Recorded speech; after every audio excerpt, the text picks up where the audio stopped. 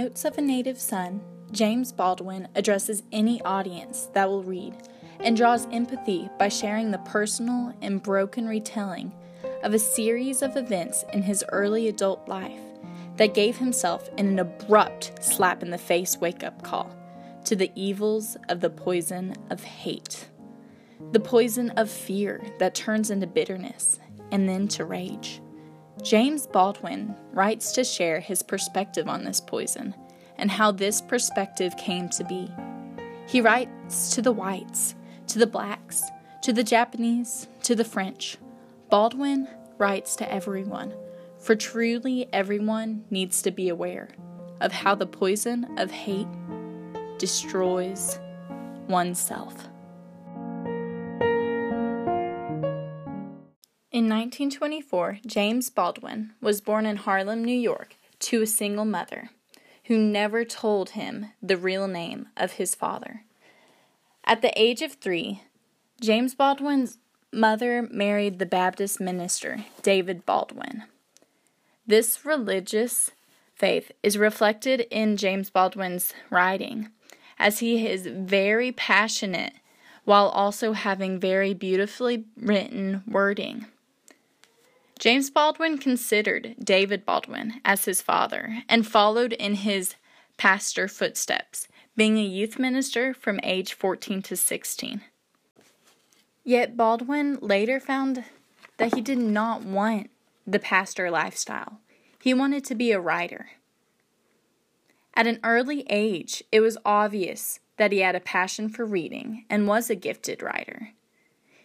Through his teenage years, he went to the all-boys school, DeWitt Clinton High School in Bronx. It was the largest school in the world in the 1930s, and Baldwin graduated in the class of 1942. And it is just a couple months later when the start of the beautiful and logical Notes of a Native Son takes place. It is July 29th of 1943.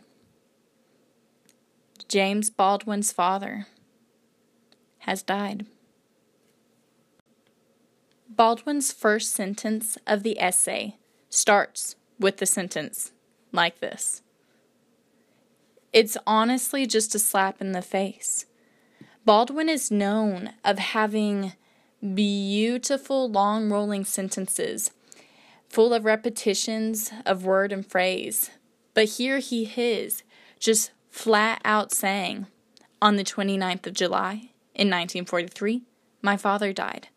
He goes on saying, on the same day, a few hours later, his last child was born. Baldwin has set up a giant of empathy. Immediately, the audience reading is overwhelmed with sadness. Just, oh my goodness, how horrible. And the whole first paragraph continues on. For James Baldwin is African American, and in this time period, it's Jim Crow laws. It's very segregated, and this is a huge theme in all of James Baldwin's works, especially in Notes of a Native Son. It takes up the major theme of the relations between black and white. Baldwin makes this theme very clear, stating that in waiting for these events, the events of his father's death and his youngest sister's birth, that in Detroit, one of the bloodiest race riots of this century had happened. And just a few hours after his father's funeral, that a race riot broke out in Harlem. Now, Baldwin has just graduated high school. He's only 18 years old. The Detroit race riot was horrible and is known as one of America's bloodiest and most violent riots. It was started because of, obviously, racism, but also because of poor living conditions and unequal access to goods and services. Context: the Great Depression had just wrapped up, and it wrapped up because of World War II. So America is also at war, and there are violent riots in the homeland right now in America. This is a very scary time. Baldwin has been living, as everybody did in the Great Depression, but especially for Black Americans, he has been living in horrible conditions. He is getting persecuted every day, but also has to go home to just conditions where he doesn't have many resources, and it's a hard time. But these Detroit race riots, the KKK had been stirring up trouble, and it was basically just a huge pot just ready to explode. A rumor occurred on both sides, and everything that had been stirring just made things erupt. In the end, 6,000 troops of tanks and soldiers with automatic weapons stopped the violence. It took 6,000 troops. And this is while America is at war as well. It almost is just so sad to think that at this time period, America's fighting for its freedom, but it's also withholding the freedom of Americans. In the end, 25 African Americans died, 17 at police's hands, while 9 whites were killed, none at police's hands. 700 people were reportedly injured, just reportedly, so that means there were much more, and damages amounting to $2 million. This is insane.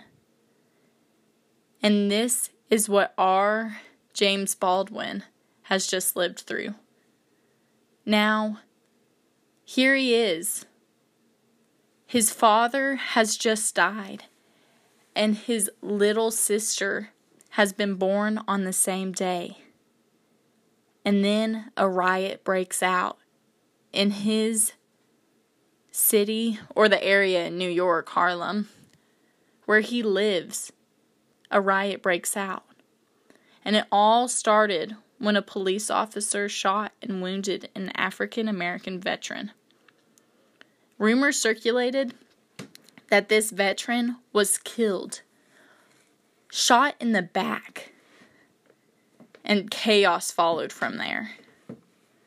In Chapter 3 of Notes of a Native Son, Baldwin will dive into this story much deeper, but that shall be for another time.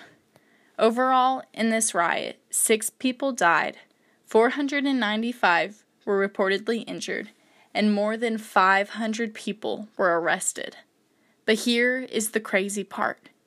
$5 million in damages.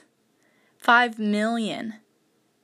That's $3 million more than the Detroit race riot.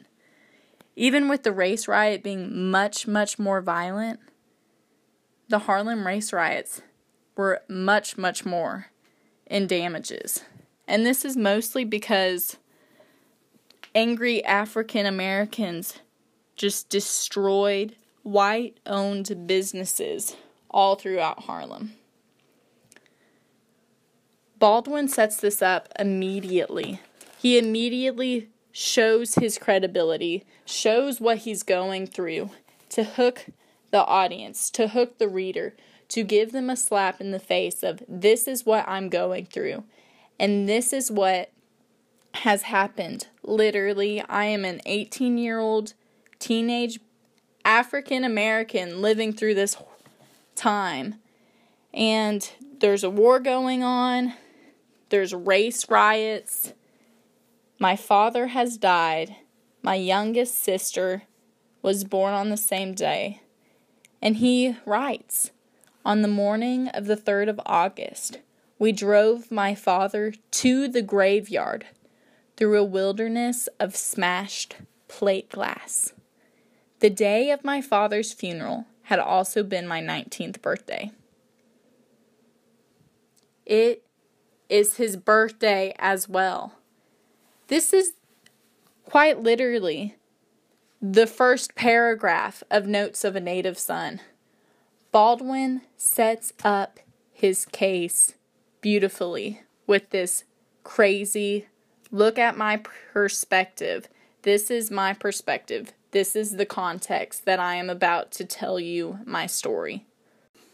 Baldwin goes into his father's funeral and how he feels so much guilt for not knowing his father better, and so much guilt for not believing in this apocalypse that was central in his father's vision. That all of what has happened, all of the riots and his father's death, is almost God saying, hey, you need to wake up, son, and your pride isn't that important. Wake up, wake up. Baldwin immediately states that he didn't have a very great relationship with his father. That he almost was just mad at his father all the time and very contemptuous to his position on anything that he would do. But funerals seem to have a way of really just making people reflect on everything. Just make them reflect on life and really just wish, I just know from my own experience, I always wish that I took extra time to talk to that person more and to really just be honest of just how I thought. Now, this is his father, though, his stepfather, but the father he has known since he was 3. And he immediately goes into backstory about his father, almost as if retelling his father's life would give him an honor. The mood here is very somber. It's mourning. It feels of guilt, but of anger and regret at the same time. Baldwin is angry at the riots and the injustice and hatred that's all around him while he is putting his father in the grave. But at the same time, there's this almost sense of strange hidden anger at Baldwin's father as well.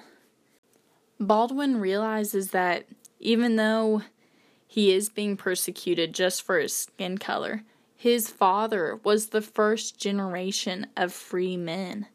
He starts reflecting on how almost thankful he is, even though everything's just crashing and burning around him. He starts going through his father's history to honor him, and he even references to his father's birthplace of New Orleans as Sodom and Gomorrah, which plays right into his religious upbringing.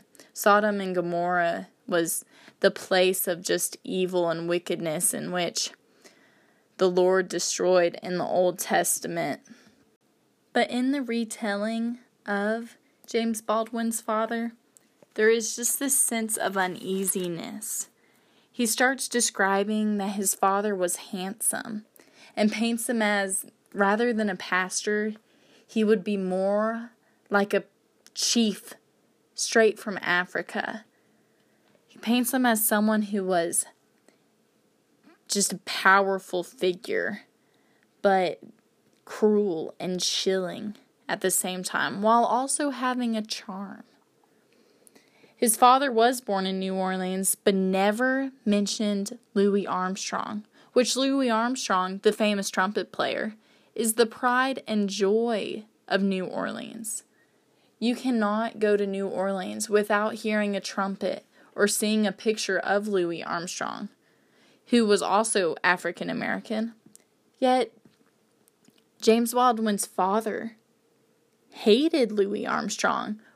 And Baldwin goes into saying that one of his father's strong-willed female relatives had placed a picture up and forbade his father to ever take it down. But when his father finally got her out of the house, and a couple years later when she was near death, he refused to do anything to help her. This makes the audience question.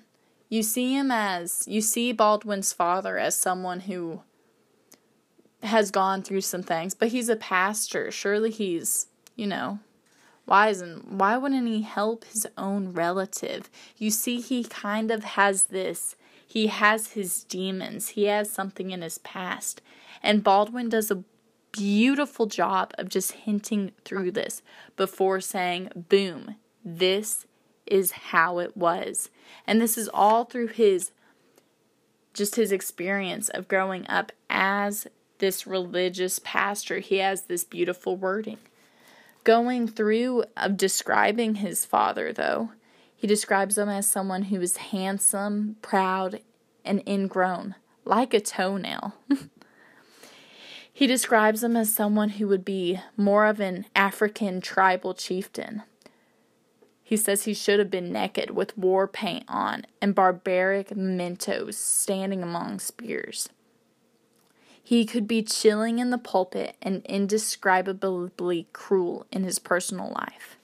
This is where you start seeing some contrast. He says it almost just sets up the point of his father had his demons and had a huge fight inside. He was proud to be black, but bitter that being black caused so much pain. And he couldn't make a connection with his loved ones because of this. And this created a huge barrier between him and his children. He could not accept his beauty of being black. He was fearful that he would do wrong to his loved ones, and that he was suspicious and paranoid with everybody. And it almost seems that he was mad at God. He's a pastor. He's mad at God, but he's trying to trust in God's plan and be a good example of what a godly man should look like. But he has put up this wall to hide the brokenness inside. This is all that I got from Baldwin's wording before he flat out said that his father had been mentally ill for a long time. It's amazing how Baldwin could, in my analysis, I could get all of this just through his intricate and beautiful writing until he flat out said it. Baldwin's relationship with his father was not a good one. His father was just pretty much verbally abusive to all of his children. When he wasn't as ill, he would try to teach them their schoolwork, but it would just be quite intense. And then when they didn't get it, they would be punished for, they don't know why. Baldwin states that he had this bitterness towards the world. He was just mad at the world. He hated it. And in New Jersey, James Baldwin sees why his father was so paranoid and why his father never even trusted a white school teacher who helped James Baldwin get to a play that his father deemed sinful and plays were not allowed. But in New Jersey, James Baldwin, he had been away from his home in Harlem for over a year now. He's 19 years old. He's out on his own. In New Jersey, he gets this new perspective. The theme of perspective comes back in, where he's treated very blatantly as someone who is less than. He's not used to this. He knew about Jim Crow, but he never experienced Jim Crow.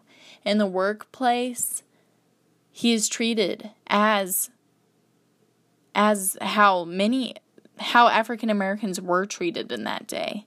He was used to as being someone intellectually gifted and higher up in his high school. He was usually treated with a little bit more respect than many others, but you almost see the shift in innocence. Baldwin was innocent to Jim Crow, but he slowly learned and experienced, and he fought back against this system that was pushing him down. And he got fired, but he bounced back, and he managed to get back into the company with help. He was fired again. He managed to get back into the company with help. Third time, he could not get back. And so each time he was slowly beaten back. And you see this shift of how, in Notes of a Native Son, Baldwin compares that paranoia and that fear and that bitterness with his new experience of this fear. And you slowly start to see James Baldwin, as a young adult, slowly just be exposed to the harsh realities of the world and to start having this fear. Baldwin states that this fear was a chronic disease, the unfailing system of which is a kind of blind fever, a pounding in the skull and fire in the bowels. Once this disease is contracted, one can never be really carefree again, for the fever, without an instant's warning, can reoccur at any moment. He goes on to state, mind you, this is written in 1955. Language like this was very common. He states, it can wreck more important things than race relations. There is not a Negro alive who does not have this rage in his blood. One has the choice merely of living with it consciously or surrendering to it. As for me, this fever has recurred in me, and does, and will until the day I die. End quote. Baldwin is stating that this chronic disease, it starts out as fear, as this paranoia. In New Jersey, he had this fear because all of a sudden he was in a place where he wasn't quite accepted. It wasn't his neighborhood of Harlem. There were just people who hated him just based on his skin color everywhere. And then it turns into this bitterness. He's bitter at the system. He's bitter at why I am just one of your fellow workmen. I'm working with you. I have your back, but no, you treat me like this is horrible. And then you slowly see it turn into this rage, this just fury. Why? And this can be compared to his father, just what happened to his father, and how this bitterness turned his father just to a very ill and abusive man. James Baldwin finally sees from his father's perspective. He now has this new perspective of what it's like everywhere, and he sees this rage that builds up and causes the riots like that of Detroit and Harlem. He sees how these things mix up and cause chaos. And he states this fear and this bitterness and this rage will destroy yourself if you let it. It's a fever, it's a disease.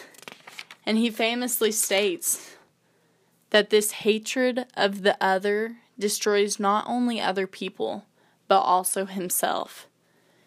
He's not just talking about the hatred that whites have for blacks and the hatred that blacks have for whites in this context.